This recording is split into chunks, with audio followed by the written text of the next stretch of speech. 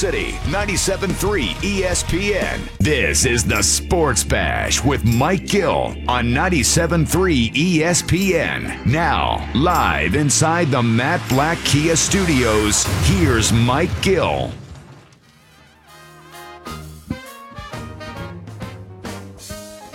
Josh Hudrick filling in for Mike Gill here on 97.3 ESPN alongside Hunter Brody here in the Matt Black Kia Studios on 97.3 ESPN. Brodes, yes, it is the day before Christmas, and we get the folks for an hour and a half today. You excited? Absolutely. Look, we get to break down some Sixers action, basketball, Josh. We get some hoops. Of course I am excited. I mean, it feels like basketball belongs with Christmas at this point, right? Yeah, unfortunately, we don't get to see our own squad in the mix, which is weird. It seems like we have been accustomed to that, and it got stripped away from us. Of course, you know, we'll talk about the Sixers game for last night. A win that was in some ways surprising.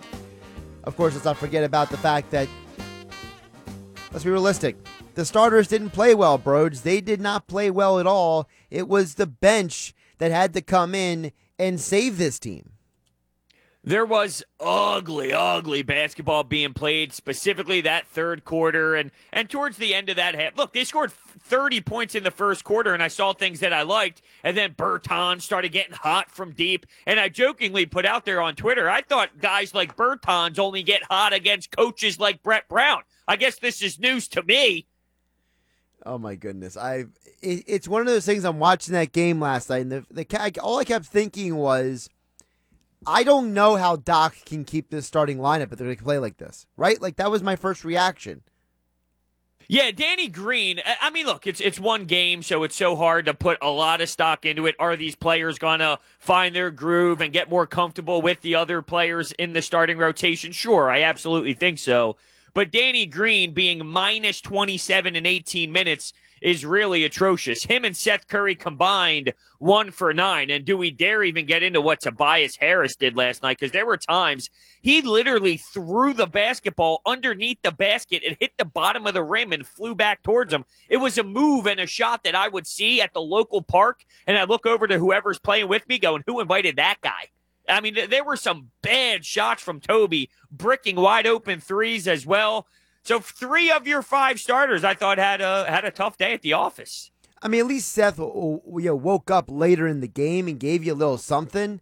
But the way that Shake Milton and Tyrese Maxey and Dwight Howard stepped up off the bench was impressive. And then Doc, I love the fact the last night that Doc said, this isn't working. We're going to do something different. In the beginning of the fourth quarter, it was Joel Embiid and the shooters lineup. Yeah, and Shake Milton, too, by the way. If you noticed, Ben Simmons wasn't carrying the basketball up late in the game in the fourth quarter. You had Shake Milton running your entire offense down the stretch, which is something that definitely stood out to me. Now, we always question during those moments, what can Ben Simmons do? Can he stay in the dunker spot? Will that work? You saw a very great play executed where Joel Embiid was at the top of the three-point line-ish. Ben Simmons was in that dunker spot, and the Wizards defense had to make a decision. They bought going to Embiid, a nice bounce pass over to Ben Simmons down low, and he slammed it in. So you saw it work, is my point. You did see those two being out there with Ben off the ball working in a crucial play.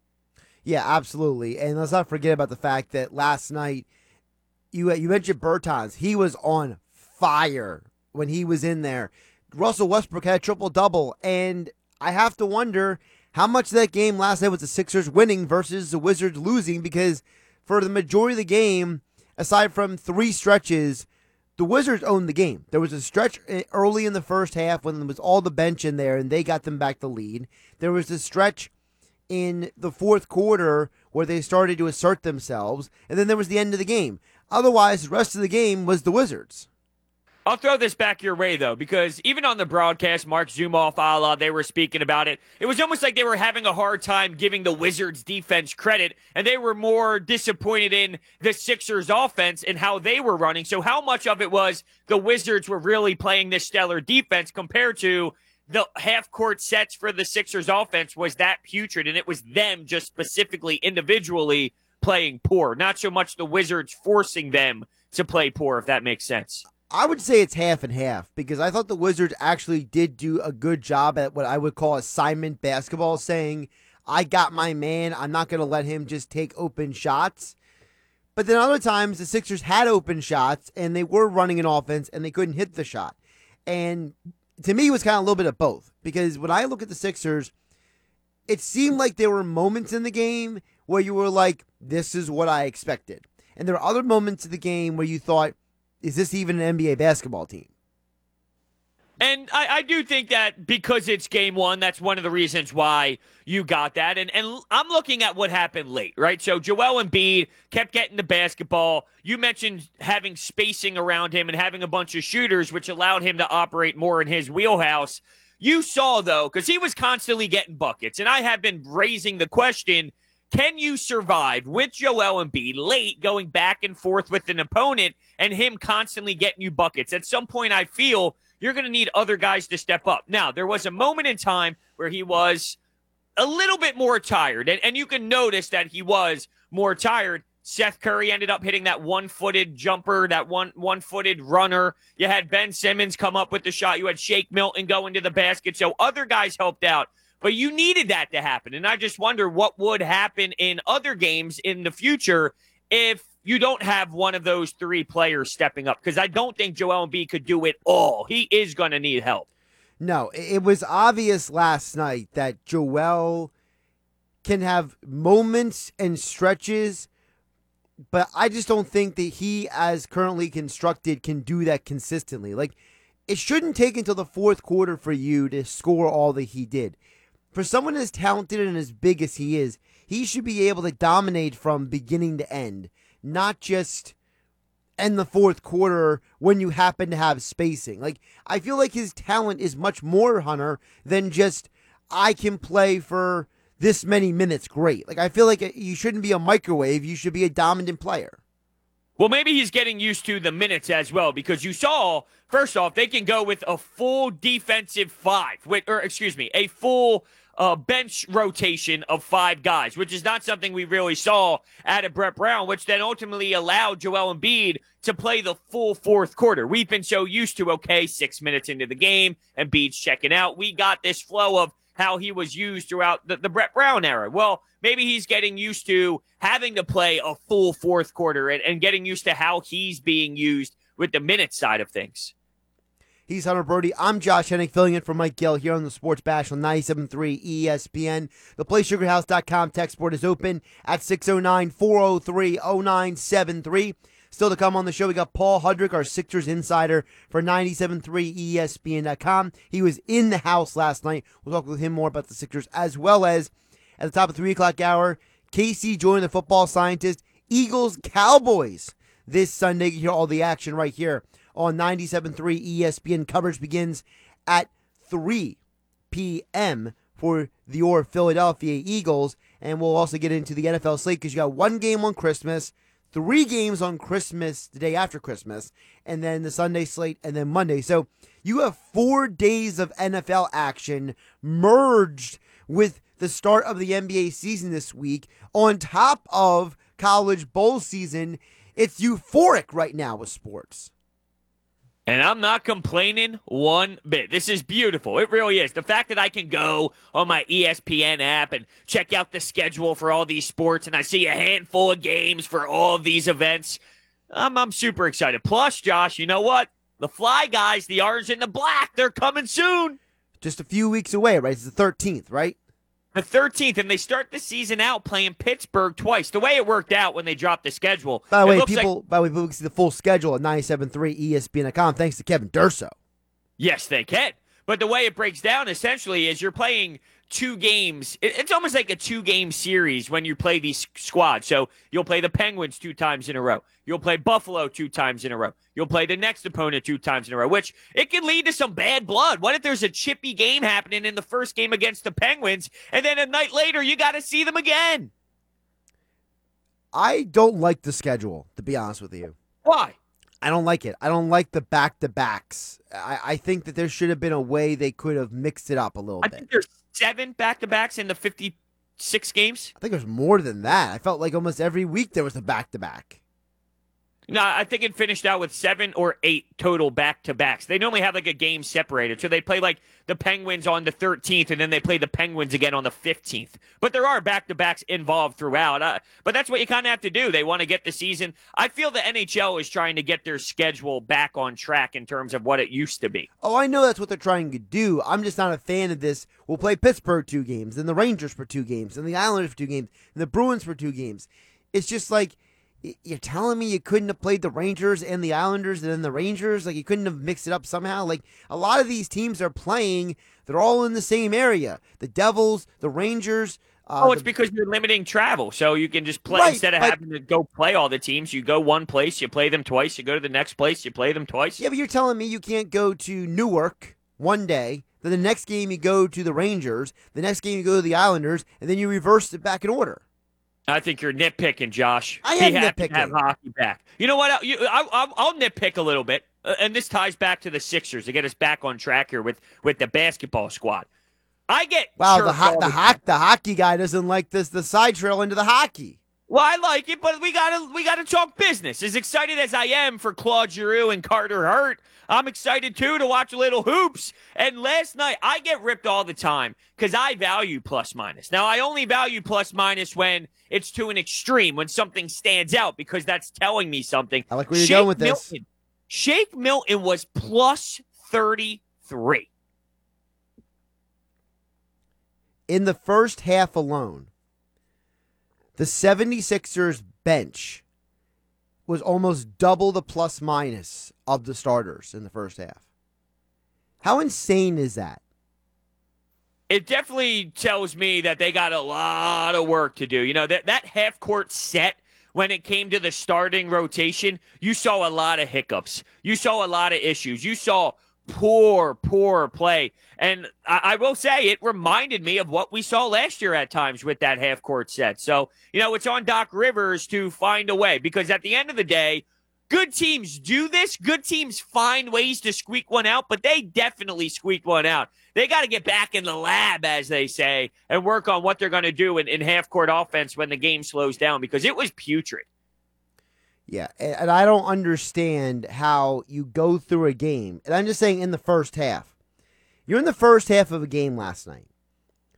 Tobias Harris has 3 fouls, 2 turnovers, and 1 rebound. What?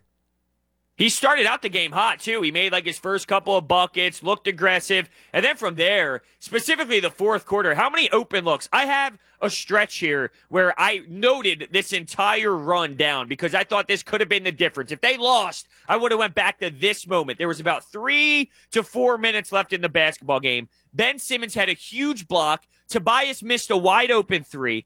Then Shake Milton missed 2 free throws. Tobias gets the rebound right under the bucket, misses the putback. Bradley Beal hits a 3 on the other end, and the next possession, Tobias missed a wide open 3. That all happened down the stretch, and it's unacceptable from a guy you're paying that much money.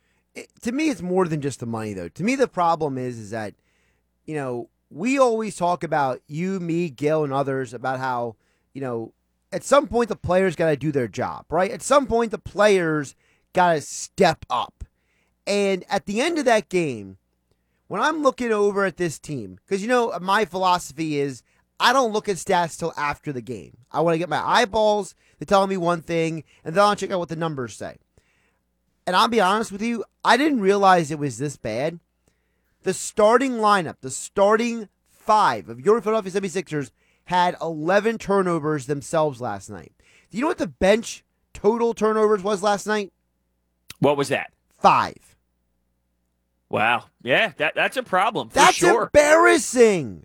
Usually it's the opposite. Usually the starters are the ones that have it together and the bench is a little sloppy. Or no, the bench was a better unit than the starters. And it wasn't just Shake Milton, who was incredible last night defensively and offensively. It was Dwight Howard, who went in there with a little level of ferocity out there. You had Mike Scott looking like he was ready to maybe go throw down if he had to after that shove on Ben Simmons, the hack by Bertans. Everyone wanted to fight Bertans, Tobias, and everybody else. But Mike Scott, look at his face like, let's go, boy. Yeah, and that's what Mike Scott brings to the table. Now, you mentioned Dwight Howard. In 13 minutes, he casually grabs 10 rebounds. Right. He shows the veteran presence that you need. And how about after the game? Now, I'm not going to dive into this and say that this is now Ben Simmons going to be some great shooter because after the game, he worked on his shots with Dwight Howard. But I think this just adds such a big layer to, look, Ben and Joel have been the top guys in the organization over the last handful of years. They never had this veteran presence to Dwight Howard's level. I can't believe that sentence just came out of my mouth, but that's who he is now. Dwight Howard is this respected guy.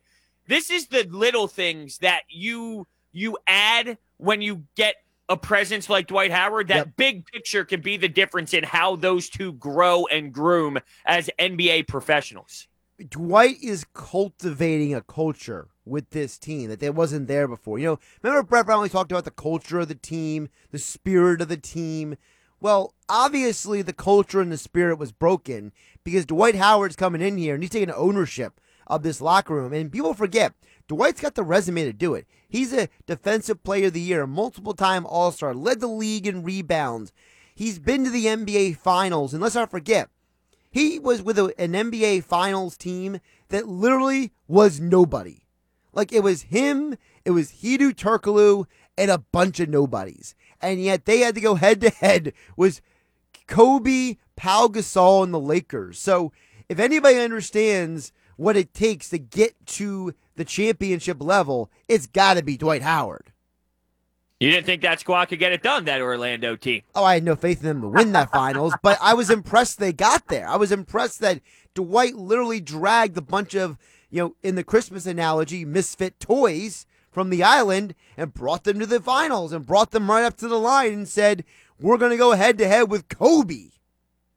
I want to get your thoughts on this, though, Josh. Yesterday, Ben Simmons finished with this stat line. 16 points, 9 rebounds, 7 assists, 2 steals, 3 blocks, 2 of 6 from the free throw line. Definitely want to see the free throw line improve and the free throws from the charity stripe get going. The first shot of the game for him was a decent jump shot. All right, it didn't go in, but I thought it was a reasonable jump shot to leave me intrigued. And then later on the game, he gave you some sort of a runner-looking shot going the other way. Do you put any stock into that? That the first shot of the game for him was a jump shot, as if he wanted to make a statement right out of the gate? I mean, I liked seeing it, but I'm more concerned about the free throws. Because to me, if he makes his free throws, that's a huge deal. If he can go 5 for 7 every night, or 6 for 8, or 10 for 12, that's a huge upgrade for that guy. Because at the end of the day, you can take all the jump shots you want and miss them because someone might have their hand in your face. But if you're making the freebies, that's a big deal. And I'm not a big guy to sit here and say this stat, but when you tell me he went 2 for 6 for the free throws, that makes me nervous. That makes me uncomfortable, honestly. I agree with you. I think that is the number one thing that we should all be dissecting more than the jumper, although I understand why the jumper is more discussed because, it is the jump shot, and you see that in a different form when it comes to how teams defend you. But at the free throw line, he needs to work on that because that makes you go from a 16-point-per-game guy to a 19-point-per-game guy, or a 16 to a 20. And later, you would see him attack because he would feel more confident. I feel that there's times where he can easily go to the bucket, but he's unwilling to because he's not as comfortable going to the charity stripe as he should be. And that could be the difference in getting a big bucket late. That could be the difference in going up and grabbing 2 points down the stretch so you don't have to go back to Joel Embiid and have him go in the post down low and operate for another straight possession.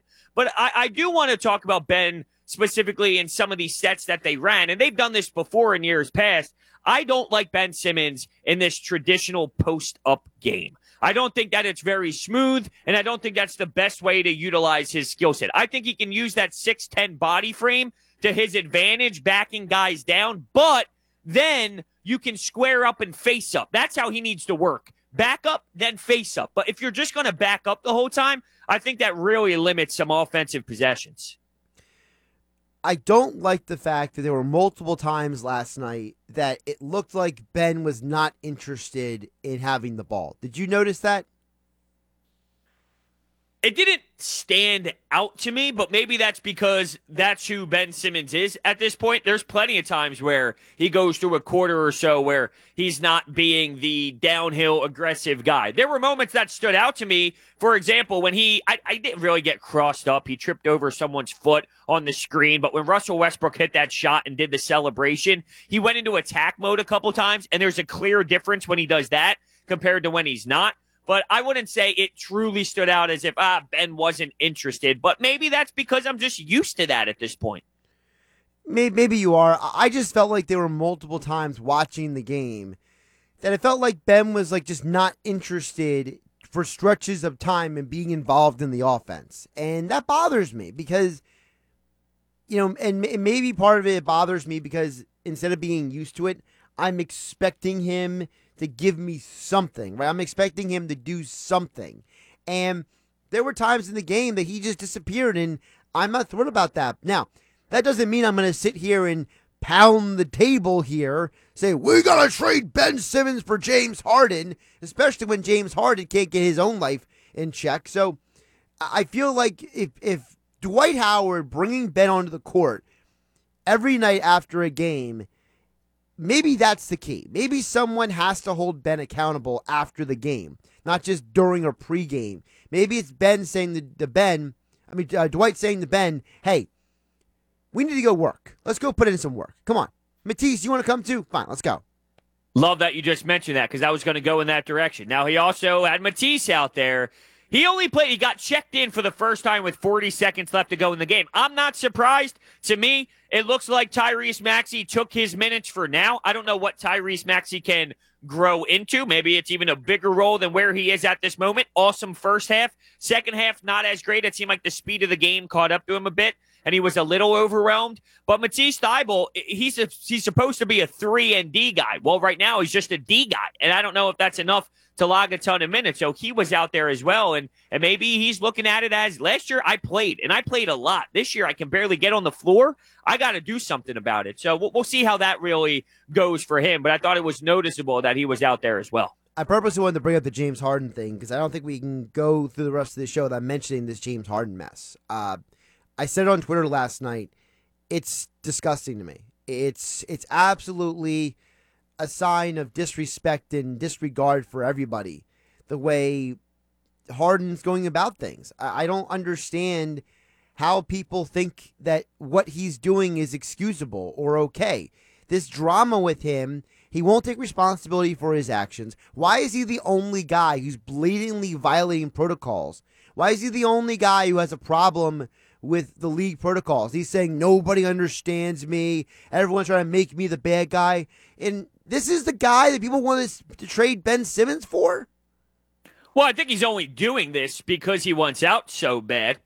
I'm not saying that that's a reason to do it, but I'm saying I don't think he acts this way in another organization if he's happy with where he's at. I think he's purely doing this because he wants out and he's forcing his hand. But once again, I'm not claiming that makes this any better or that would make me want him any differently. I'm just trying to look at it from, okay, why is he doing this? Probably because he wants the Rockets to be so upset with him that they have to deal him elsewhere. Yeah, but I'm not on board with that because irresponsible people always act up in difficult situations. The old saying is pressure causes pipes to burst, all right? This is, I think, who Harden really is deep down. You go and read that ESPN article about all the stuff that he does. This is not something new for him. It's just that he's doing it more blatantly right now because he's unhappy about the situation. Chucking the ball at teammates at practice. This is supposed to be a laid-back guy. And now he's acting out over and over. I'm sorry, I can't confirm that just because he goes to the Sixers or the Nets or another team means he's just going to suddenly change. This is not like a dating relationship where the person's saying, well, if they dated me, they would be better. I'm going to fix this person. You're not here to fix people. You're here to win basketball games. Well, to be fair, he wasn't doing it to this level until this recent stretch. So I don't know. I mean, he was fine prior. Well, we didn't hear about it. Like they said in the ESPN article, he was doing all kinds of things and they just never became public. Yeah, but that's every NBA player with or professional athletes in general. They all do things. It just some become more public than others. Yeah, but And now because this is a conversation, it's getting out more. But like just to play a little devil's advocate, these guys they do this kind of stuff, and some guys get caught doing it, some guys don't. But there's probably plenty of guys that you would never imagine that are doing very similar stuff that James Harden's doing. there are, but I'm just saying that I think it's a little ridiculous that that Harden refused to take any responsibility for his actions, and there's a contingent of Sixer fans who think, oh well, Harden's going to be so different when he comes here. And I think that's fair. I'm with you. I understand where you're coming from. I'm just playing the other side a little bit. I do think that I don't think he's doing the same thing that he's doing right now wherever he goes next, wherever he goes if he's happy. If he goes to Brooklyn, Philadelphia, do I think he would operate the same way he's operating right now to force his hand out of Houston? No, I don't. But deep down, is he the same person that made these moves? Yes, absolutely he is. And if things go sour wherever he goes next, you know that this could be incoming. He's Hunter Brody. I'm Josh Hennig, filling in for Mike Gill on the Sports Bash on 97.3. Happy Christmas Eve, everyone. The Sports Bash being brought to you by Recovery Centers of America, drug and alcohol addiction treatment centers located in Mays Landing and Devon, PA. Paul Hudrick, our 76ers insider, will join us coming up next here on 97.3 ESPN FM and the 97.3 ESPN mobile app, powered by First Bank of Sea City. If you're a fan, you might think this is sports heaven. This might be college football heaven. Touchdown with 1 second to go. It's college football's bowl season.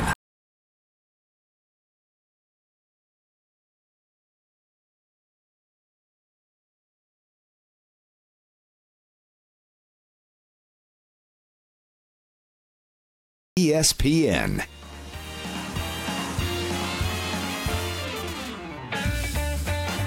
Josh Hennig filling in for Mike Gill along with Hunter Brody here on 97.3 ESPN. Happy Christmas Eve to everyone out there who's being safe out there. Also, if you got to see the Sixers last night, Sixers eke out with a win last night in a very interesting game as it played out. And to get more into the game as we saw it last night is our 76ers insider, Paul Hudrick. You can follow him on Twitter at Paul Hudrick. And you can check out his latest article at 973ESPN.com with his takeaways. He was in the house for the game last night. Paul, how you doing today? I'm great, Josh. How are you, man? Doing pretty good. So I'm going to start off with you where I kind of started off with the beginning of the show, which is I'm conflicted because I'm not sure. Did the Sixers really win that game last night, or did Washington lose that game last night? I'm going to say the Sixers won that game. Because I'll start with this.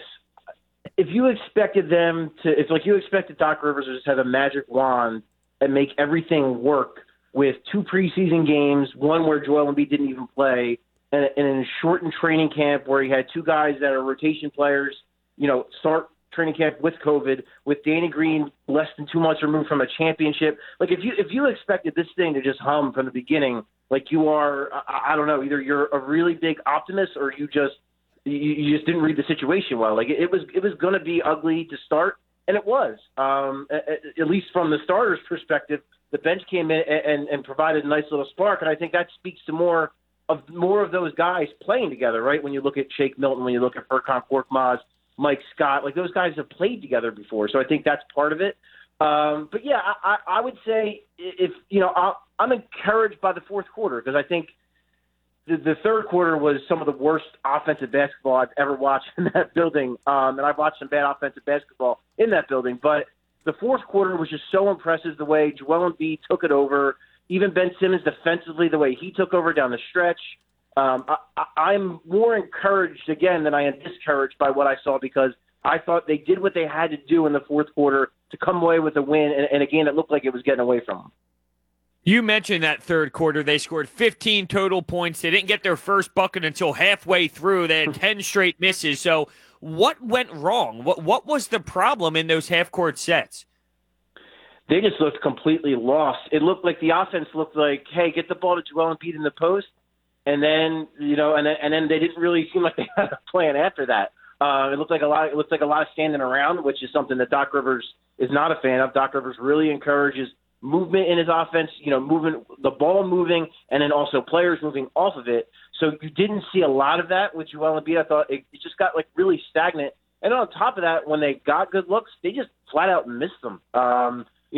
Everybody did in that stretch, whether it was Tobias Harris, whether it was Danny Green, even Steph Curry. They could, on top of just having a bad offense, of a stagnant offense, they just couldn't make a shot. So I think it was just a bad combination of things. And it's, again, to me, this was expected. I expected it to be clunky. I expected it to be kind of ugly from the start. And if anything, I'm just really encouraged by the bench because of how great they look. But yeah, the starters, they got some serious work to do. They got to figure a lot of things out. You mentioned the bench, and that's where I really wanted to go next, and that is, you have a starting unit that had 11 turnovers. The bench had 5. You had a starting unit that had 16 fouls. The bench had 9. It just felt like the starters had no life at times, but the bench came in firing between Dwight Howard and Maxey and Milton and Mike Scott's energy. It felt like the bench was like, we're ready to go, and the starters didn't know what they were doing at times. Yeah, and it's a number of things. I think it's Danny Green. I think it's very clear he still doesn't have his legs back. And it is a tricky situation he was in where he comes off the championship with the Lakers. Then 2 months later, when he gets traded here, the trade isn't completed. He misses the beginning of camp. So he just has a lot of things working against him right now. I expect him to be better. I expect him to get his legs out from under him. I think that was a big part of the issue. Tobias Harris is just he looks lost out there.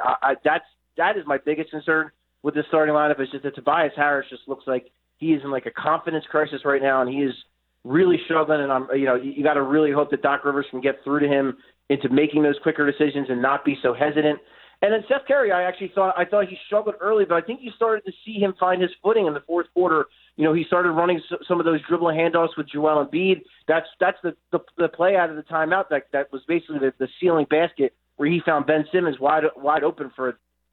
So I just think it's the starters just have, and when we're talking about the bench, Shake Milton is the opposite of Tobias Harris right now. He is the most confident basketball player around right now. It's ridiculous. The level he is playing at is, and I'm a Shake Milton guy, and you can ask anyone that knows me. I've been a Shake Milton guy from day one, but even I am kind of blown away by how good he was last night, how good he's been leading up to this, and especially, defensively, how good he was last night.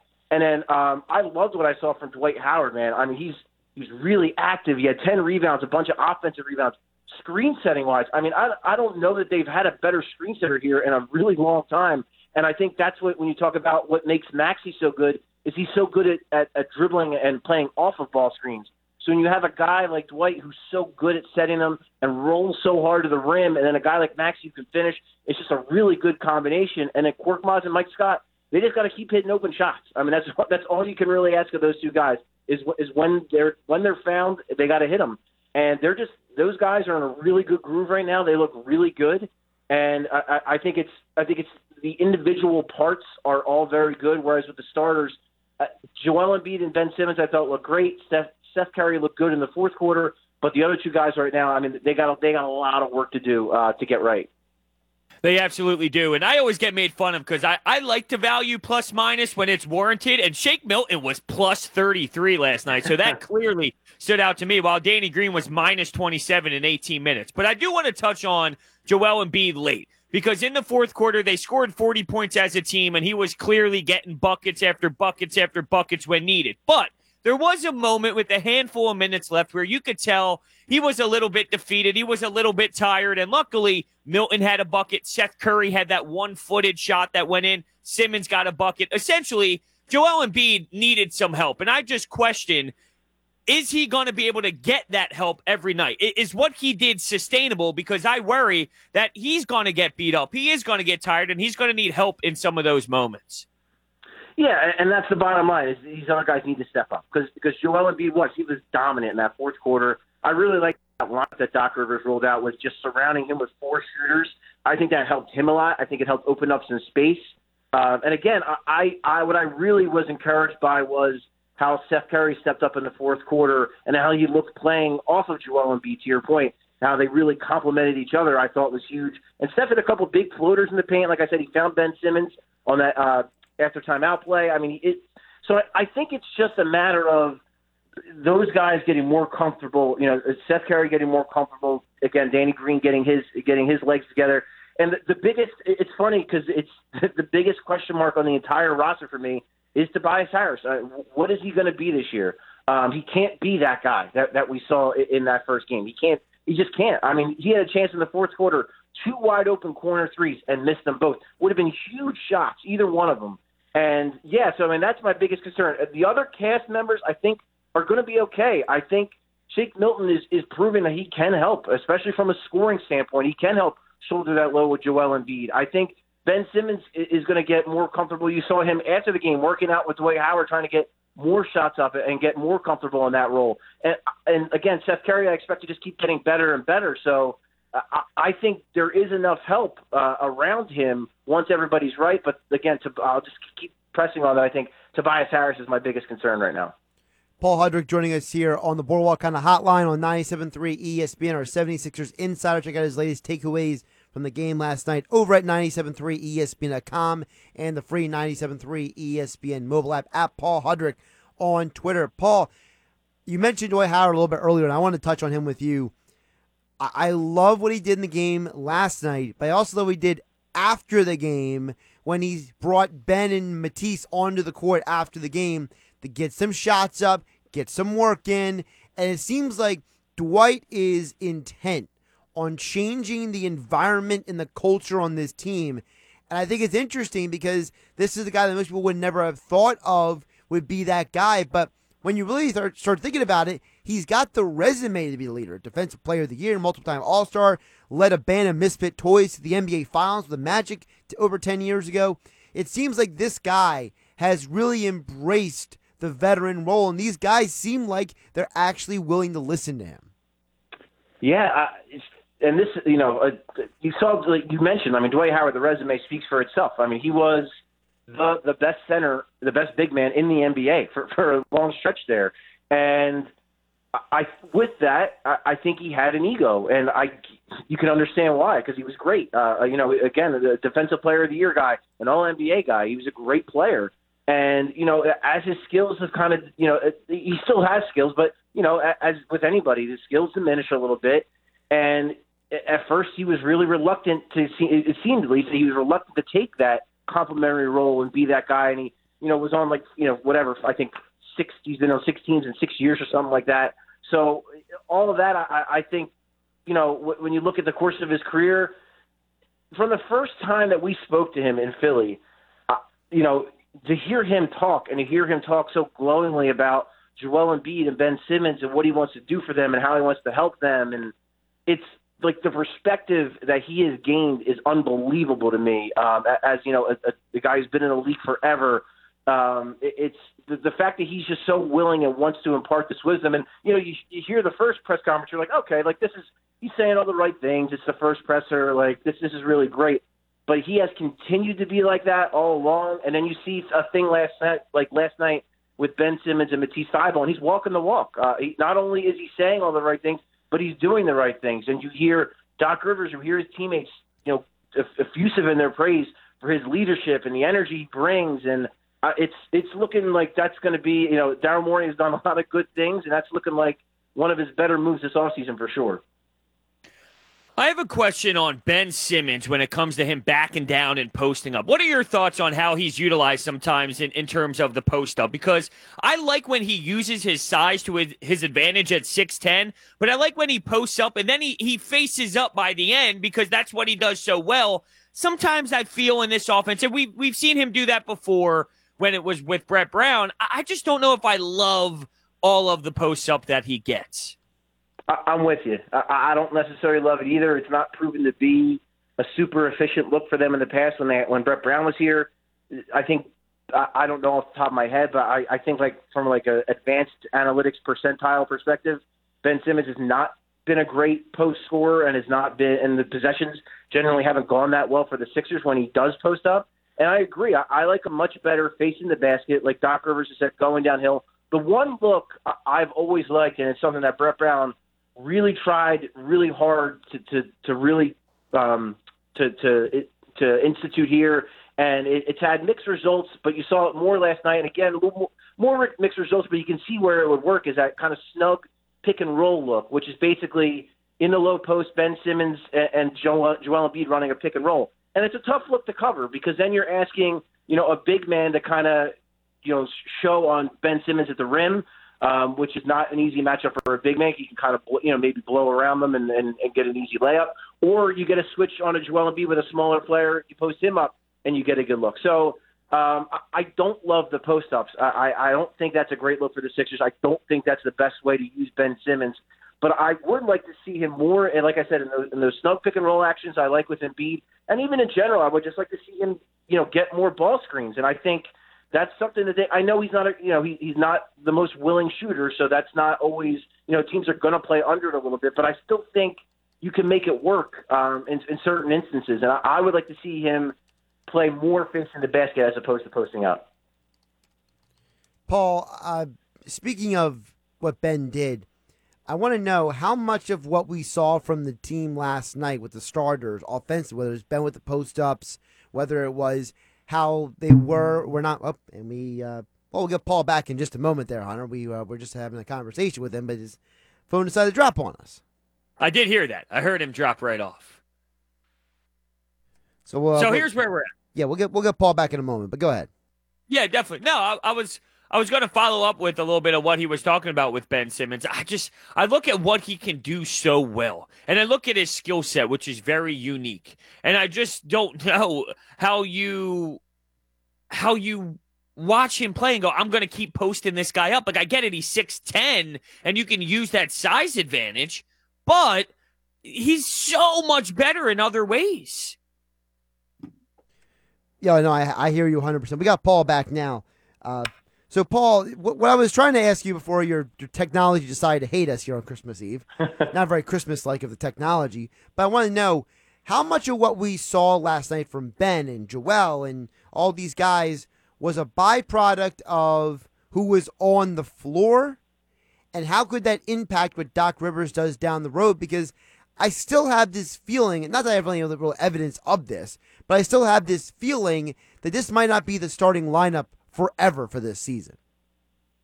Definitely. I mean, look, you watched that game last night, and Shake Milton was unequivocally the third best player for the Sixers. I mean, you could maybe even make an argument he was the second best player at certain points. I would say third just because of how good Ben Simmons was defensively down the stretch.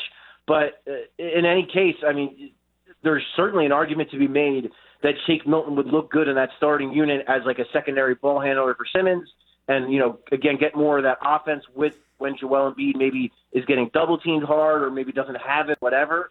But then you could also make the argument that we've seen how Doc Rivers has utilized really good bench guards in the past, like a Lou Williams or Jamal Crawford, and maybe Shake Milton fits into that role. I mean, look at what the Clippers do now. I mean, Nicholas Batum starts, but you're going to, clearly Lou Williams is the better player and is clearly going to have the bigger role for them. It's just the way it goes because he's coming off the bench. So I do think certainly nothing set in stone. I mean, this is one of 72 games. So Doc Rivers is going to have options. He's going to have time to think about it. I think what's good is that Shake Milton is pushing you to think that because he's playing so well. The fact that this is on our brains that everyone's already kind of overreacting to one game and saying, yes, get Shake Milton in the starting lineup, do that right now. That just speaks to how good Shake looks. So I think that's a positive.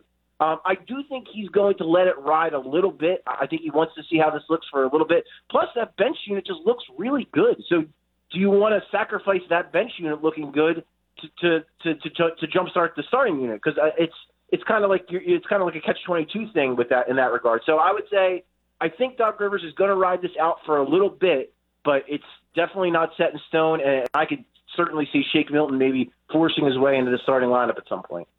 He's Paul Hudrick, our 76ers insider for 97.3 ESPN.com. Follow him on Twitter at Paul Hudrick. Check out his latest key takeaways from the Sixers game at 97.3 ESPN.com, the 97.3 ESPN mobile app, and make sure you go subscribe and download the latest episode of Coming In for a Landing podcast that Paul hosts as all guests he appeared on the Boardwalk Kinda Hotline. Paul, appreciate the time and the information. Absolutely, guys. Merry Christmas. Happy holidays to you. Absolutely. Merry Christmas to you as well. Sports Bash being brought to you by Delaware Valley Acura dealers for great dealers on Acura's award-winning lineup. Shop online at DelValAcuraDealers.com. He's Hunter Brody. I'm Josh Hennig, filling in for Mike Gill here on Christmas Eve.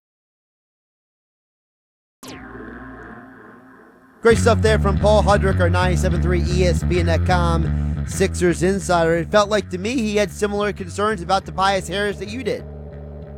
Oh, yeah. He might have been even more harsher than I was, to be honest with you. I don't know. I was thinking, is it possible one day he's on the bench? Oh, wow. That would be a tough eyes, or a little bit like benching Carson Wentz, right? Exactly. Benching your $180 million man. Well, Rudy Gobert's making $205 million, so I don't know if I feel that much better. But anyway, coming up, we have the Eagles to talk about because, as we mentioned about Carson Wentz, Eagles play the Cowboys this week. Another start for Jalen Hurts. What does that mean for the Eagles? The Eagles are still mathematically in it. We'll get into that as well as the NFL Week 16 slate with Casey Joyner, football scientist, next on the Sports Bash on 97.3 ESPN FM and the 97.3 ESPN mobile app powered by First Bank of Sea Isle City.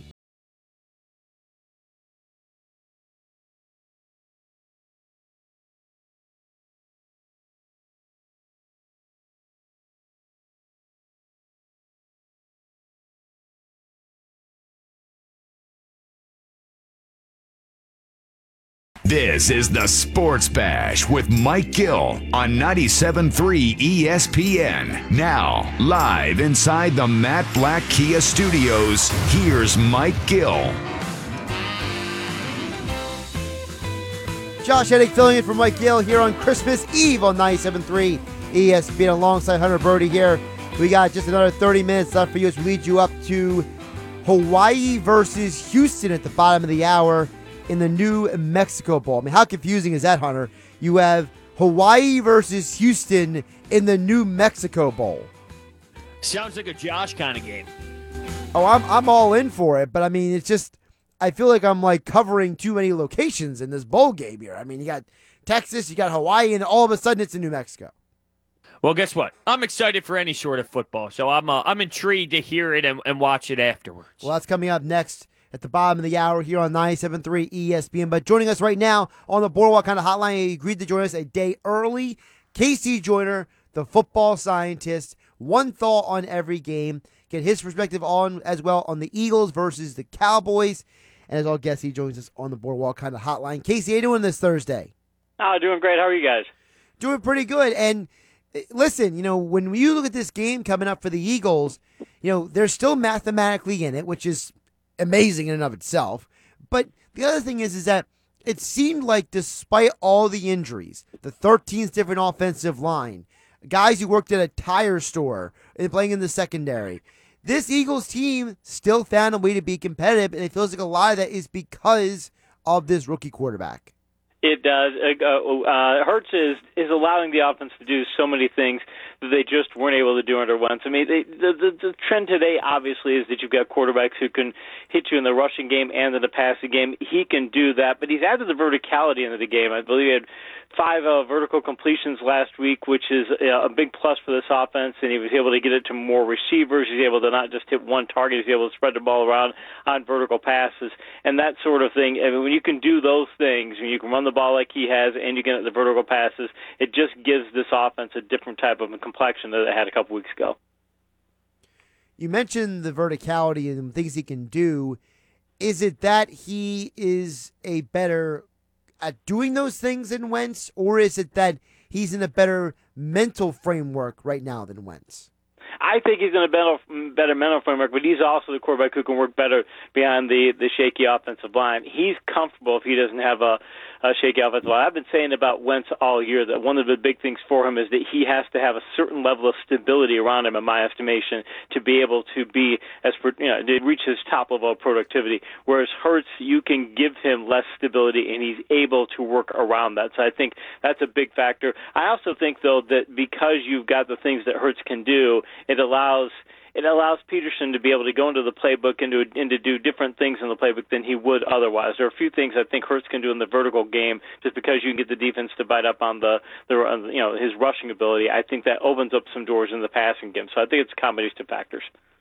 That ties perfectly in the question I want to bring up next is what have you seen out of Jalen Reagor since making the quarterback switch? I guess that kind of goes hand in hand with what you were saying with Dougie P and the playbook. Yeah, and I think that also, let's put it this way. If you're Wentz, if you're taking chances at any point in the game, and mind you, he took plenty of really bad chances, but if you're taking chances, you know, hey, I don't have any, they're not going to cut me any slack. People are expecting me to fail, and he would still take those chances, but you know that he was a little hesitant to do so. I think Hurts he's more willing to maybe to take some chances and put some balls in the areas that, you know, I think he's more capable of doing so at this point, but he's also more willing to do so because he knows, hey, if I make a mistake, okay, look, I can make these other big plays, and I don't have this track record of a bunch of games where I've been making errors. So it allows him to be able to do that, and I think it allows Peterson to open up the playbook and throw more passes to a guy like Reagor to go for vertical passes in a way that he couldn't before because he knows, hey, if one mistake happens, well, we got a new quarterback, then it comes some slack. Casey Joyner joining us here on the Boardwalk on the Hotline on 97.3 ESPN. Make sure you follow him on Twitter at KCJoynerTFS for your NFL and fantasy football news and information.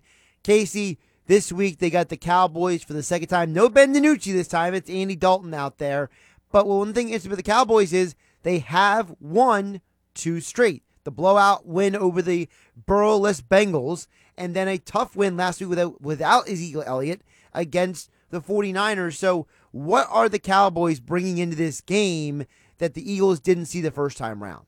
One thing is they've got a much more dangerous offense. The Cowboys have racked up 30 or more points in 3 of the past 5 games, and also their defense is playing a lot better because they have 7 takeaways over the past 2 weeks. I think that's one of they were able to get takeaways last week because San Francisco just tends to make a lot of those risky plays. They're one of the worst turnover-laden teams in the league, so that's part of it. But I think they realize, Dallas does, that the issues they have on defense are they don't have the type of power rushing game that they had a few years ago where they can control the game that way. They know that they've got to get into high-scoring games. They know that that's just going to be the way things are with them. So I think it's causing them to be more aggressive in the passing game. I think it's going to afford the Eagles some opportunities to make some interceptions. Now, you mentioned interceptions, Casey, but we know that Darius Slay is coming back. Do you have confidence in the rest of that secondary to hold up against Cooper, Gallup, and Lamb, considering the fact you just mentioned they're a high-powered offense? They're going against Michael Jacquet.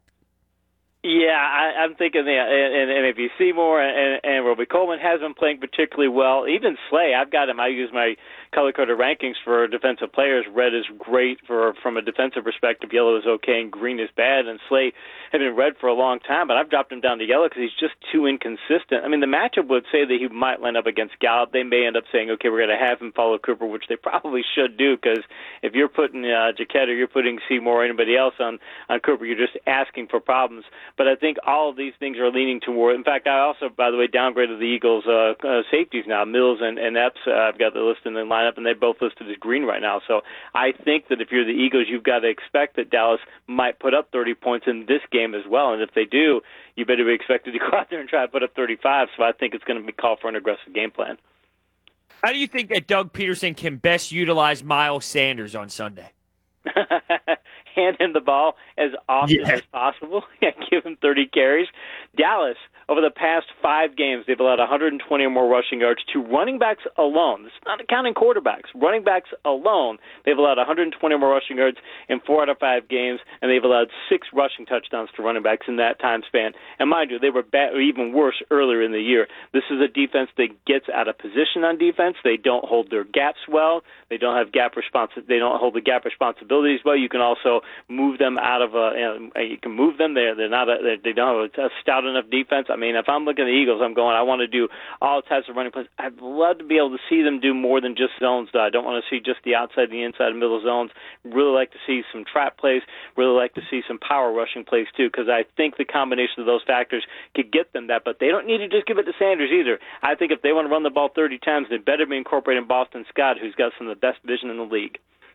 Casey, this year, the Eagles' defense, they've been top 5 in sacks, top 5 in quarterback hits, top 5 in quarterback hurries, and they're doing it with basically just a defensive front. A lot of people in this area, they criticize Jim Schwartz a lot, and even though They had a lot of yards yacked up against it. Let's be realistic. If it wasn't for a handful of 4 fabulous catches, 2 by Hopkins, 1 by Fitzgerald, and 1 by Arnold, they probably don't score as many points. So what is your perspective on this Eagles team and the job they've done the last few weeks? If you can get the pass rush with 4, there's no need to keep bringing blitzes and things. You can go ahead and do that. That's what they ought to be doing. And frankly, I think they'll be able to get that kind of a pass rush. I mean, the Cowboys are going, if they're going to be aggressive, you're going to go vertical. If you're going to go vertical, you got to block for 3 seconds, and you're going to afford the Eagles some opportunities.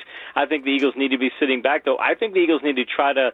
You don't want to just give up the big play. I know it's an old cliche thing, but you got to make these guys dink and dunk their way down the field, and they've got the people to do that because really, I mean, Gallup has been a vertical receiver in past years, but he hasn't been that impactful of late. I think Lamb is hitting the rookie wall a bit, so he's not going to be as impactful. So if I'm the Eagles, I'm saying, okay, I might be doing the old Bill Belichick cover 1, double Cooper, and then just have that simple defensive scheme and say, hey, this is what we're going to do, because I just don't think that they have too much to worry about from the other Dallas players. Having said that, though, when you've got that many Green Bay players in your secondary, you're going to give up big plays, and it's a tough thing for the Eagles because I think they don't have the horses in their secondary to be more aggressive.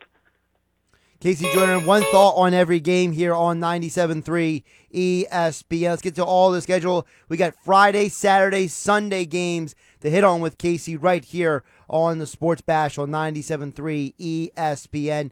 Casey, tomorrow folks can hear Vikings Saints right here on 97.3 ESPN FM. Will Drew Brees be better in his second start than the rough 3 quarters he had in the first one back? I think he could be, but the problem for the Saints is that on defense, they've given up 425 rushing yards over the past 2 weeks, and they rushed for fewer than 100 rushing yards in back-to-back games for the first time this season. So it's their ground game that's causing as much of a problem as anything. The Vikings have racked up 145 more rushing yards per game for 3 straight contests, scored 27 or more in 4 of the past 5. So I'm actually picking the Vikings tomorrow.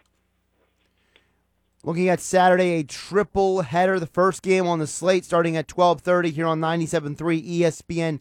Bucks versus Detroit.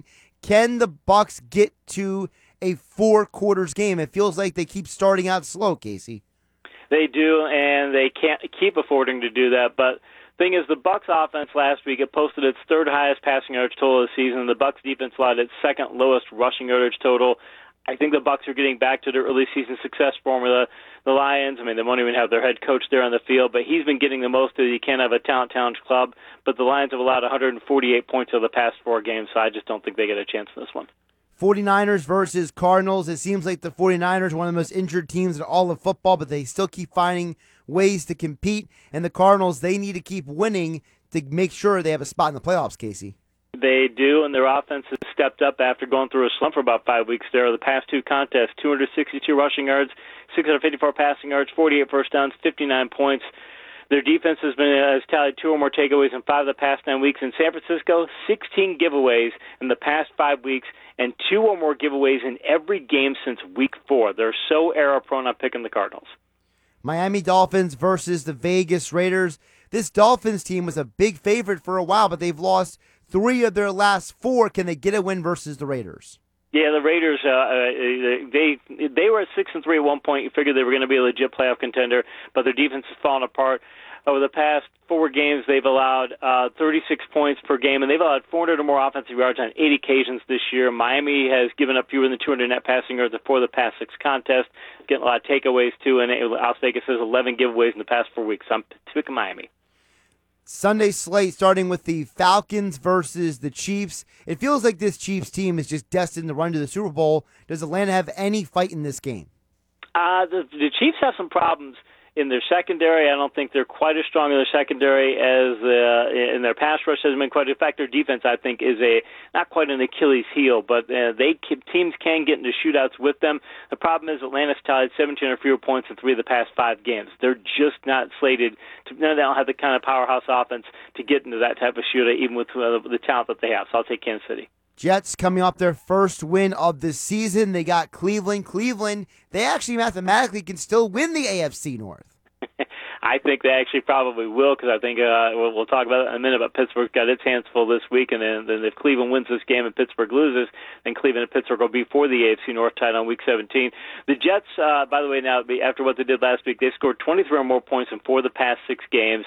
So, I mean, they can put up some points, but Cleveland's offense is playing so well. And last week they showed what they can do in certain games. They can get shut down defense, too. So I'll take the Browns. You mentioned the Steelers. Steelers taking on the Colts. This Colts defense is really good. And Pittsburgh, it felt like on Monday night the only guy who cared to win was Minka Fitzpatrick. Yeah, and maybe Benny Snell. I mean, the Steelers look like an unmotivated team, which is amazing. They have no verticality whatsoever. Ben Roethlisberger's arm is shot. They tallied fewer than 100 rushing yards in 8 of the past 9 games. They've given the ball away 9 times in the past 5 games. They've racked up 0 takeaways in 2 of the last 3 matchups. Key, though, if they can get turnovers. The Colts are 8-1 this year when they post 0 or 1 giveaways on offense. So if the Steelers can get 2, they get a chance. I don't think they'll get 2, so I'm picking the Colts. Bears versus the Jags. The Bears, after their win last week, have put themselves in a position to still make the playoffs, or will the Jags steal their thunder? The Bears have rushed for 629 yards over the past 4 games, 368 yards over the past 2 weeks. Their ground game is doing fantastic. Problem for them is that their defense has really taken a big step back. They've allowed 27 or more points and nearly 400 yards in 3 of the past 4 contests. Problem with Jacksonville, though, last 4 games they've given up 1,742 yards, and they've allowed fewer than 27 points twice all season. Their defense is that bad. I'll take Chicago. Giants are going into a game with more injuries, taking on the Ravens. The Ravens look like a hot team right now, and the Giants look like a band of misfit toys. Yeah, they do. It looked like the Ravens were going to be out of playoff contention when they lost to Pittsburgh in that Wednesday afternoon game, Week 12, but they've run off 3 straight wins. They've rushed for 684 yards and racked up 121 points in that span. I mean, the Giants, they tied 13 points in the past 2 weeks. They haven't posted 20 more points since Week 10. Daniel Jones is hurt. Just so many elements going against them. I'm definitely taking Baltimore. Ryan Finley and the Cincinnati Bengals are going to Houston to take on Deshaun Watson and the Texans. Why should we care? Yeah, exactly. What a scintillating game. I mean, we care. Maybe the Bengals will show up again like they did last week. They were saying, if I understand correctly, they're not saying who the starting quarterback is going to be. It might be Brandon Allen. It might be Finley. I mean, which is like, okay, really? You think you're going to throw people off with that? But the Texans, they've been outscored 89-47 since that Thanksgiving Day win over Detroit. So that says that they've got problems. But the Bengals have scored a single-digit point total in 3 of the past 4. Houston scored 20 or more in 4 of the past 5. So I just think they've got more firepower. I'll take Houston. Casey Joyner, the football scientist. One thought on every game for NFL Week 16. Let's hit the 4 o'clock slate of games. The Broncos take on the Chargers. An interesting interdivisional matchup between 2 young quarterbacks. Yeah, definitely. It looked like, I mean, when the Chargers lost to New England a few weeks ago, 45-0, you kind of figured, okay, they're just going to fall apart for the rest of the year. But they won 2 straight games, and frankly, it's the best 2 wins they've had all year. Denver started off 3-4, but they've got a Swiss cheese rush defense, allowed 670 rushing yards in the past month. So even though they've won 3 straight against the Chargers, I think the Chargers are better suited to take this one. The Washington football team has Dwayne Haskins starting at quarterback despite everything that's happened this week because of the calf injury with Alex Smith. So can Washington beat Ron Rivera's former team, the Panthers? I think it's going to be very tough because, last week they played well in defense, held Russell Wilson and company to 121 net passing yards, but they allowed 4 sacks and had their first game of 2 turnovers since Week 9, so I think they're going to have that same problem with Haskins under center. Carolina's lost 8 of its last 9 games, but 4 of those defeats are by 5 or fewer points. I think it's going to be a really close game. I'm picking Washington barely because of home field advantage. Won't surprise me for a second, though, if Carolina takes this one. Rams coming off of the embarrassing loss to the Jets, and now they got the divisional rival, Seattle. Could this game determine who wins the NFC West? It could. If Seattle wins it, they win the NFC West, and the Rams get a playoff berth if they win. I mean, Seattle, they were letting Russell Wilson cook early in the year, and now of late they decided, okay, we want to go back to that power-centric running game and then just go vertical as a counterpunch. Los Angeles has seen a decline in its passing productivity. They posted fewer than 200 net passing yards in 3 of their past 4. Only got 189 yards in last week's epically embarrassing loss to the Jets. But the thing is, Seattle is intending to scale their passing game back, and the Rams are just not consistent. They don't want to be that team. So I'll take Seattle because they're just playing the kind of ball they want to play. Sunday Night Football here on 97.3 ESPN. Titans versus Packers. I think Aaron Rodgers should be the MVP this year, but this Packers defense, can they actually do anything to slow down the freight train known as Derrick Henry? I agree with you that Rodgers should be the MVP, and a lot of it is, it's Rodgers versus Tannehill because Tannehill's he's getting a little push for, I don't know, if MVP, he's not going to win that, but he's playing of late, he's getting some consideration. But the point is, this is a matchup of heavyweight rushing attacks. Green Bay's posted 646 rushing yards in the past 4 weeks, but Tennessee's got 444 yards on the ground in the past 2 games alone, 150 more rushing yards in 5 of the past 6 contests. I just think that Green Bay's defense is less suited to stop Derrick Henry than the Titans are to stop Aaron Jones. And I think it's going to be the key to this contest, who can stop the other team's running game. So I'll take Tennessee by a small margin. And, of course, Eagles versus Cowboys. Folks, you hear the coverage start at 3 o'clock here Sunday on 97.3 ESPN. Casey, your keys to the game and your pick for Eagles-Cowboys. The Eagles, with Hurts under center, they posted back-to-back games with 400 or more offensive yards for only the first time this season. They tallied 24 or more points in consecutive contests for the first time since Week 6. He's also fired up the defense, as the Eagles have posted 5 takeaways in that span. I mentioned that the Cowboys have got their offense going, but they're turnover-laden too, so I think it's a high-scoring, turnover-filled contest. But Hurts gives the Eagles enough of a big play edge. I'll take the Eagles in this one because of him. There you heard it. Casey Joyner calls. He thinks the Eagles are going to beat the Cowboys, which means the Eagles can still mathematically be alive for the NFC East. Who would have thought how crazy this year has been? Make sure you give Casey a follow at Casey Joyner TFS for all your NFL and fantasy football analysis. I know people are still in their semifinals and championships this weekend. As all guests, Casey appeared on the Boardwalk on the Hotline. Casey, thanks so much for coming on Thursday, and Merry Christmas, my friend. Hey, Merry Christmas. You guys too. Appreciate it. Josh Hennig filling in for Mike Gill here on 97.3 ESPN. I want to remind you about my friends over at weightliftinghq.com. Of course, you can get that 10% off with Radio 10 off of anything in the store, whether your goals are to lose weight in 2021 or to up your workout program, or maybe just build a whole new at-home gym. Weightliftinghq.com is everything you need, from squat racks, bench racks, kettlebells, dumbbells, resistance bands, and more.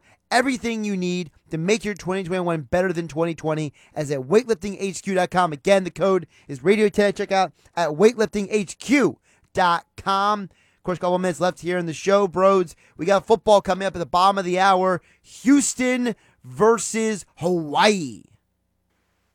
Can't wait to check in on all the action. I got some family dinner to go to tonight, but I have a little bit of time after this show before I have to make a run over there. And you know what I'm going to pop on? Of course, we're going to put on the 97.3 ESPN app and listen.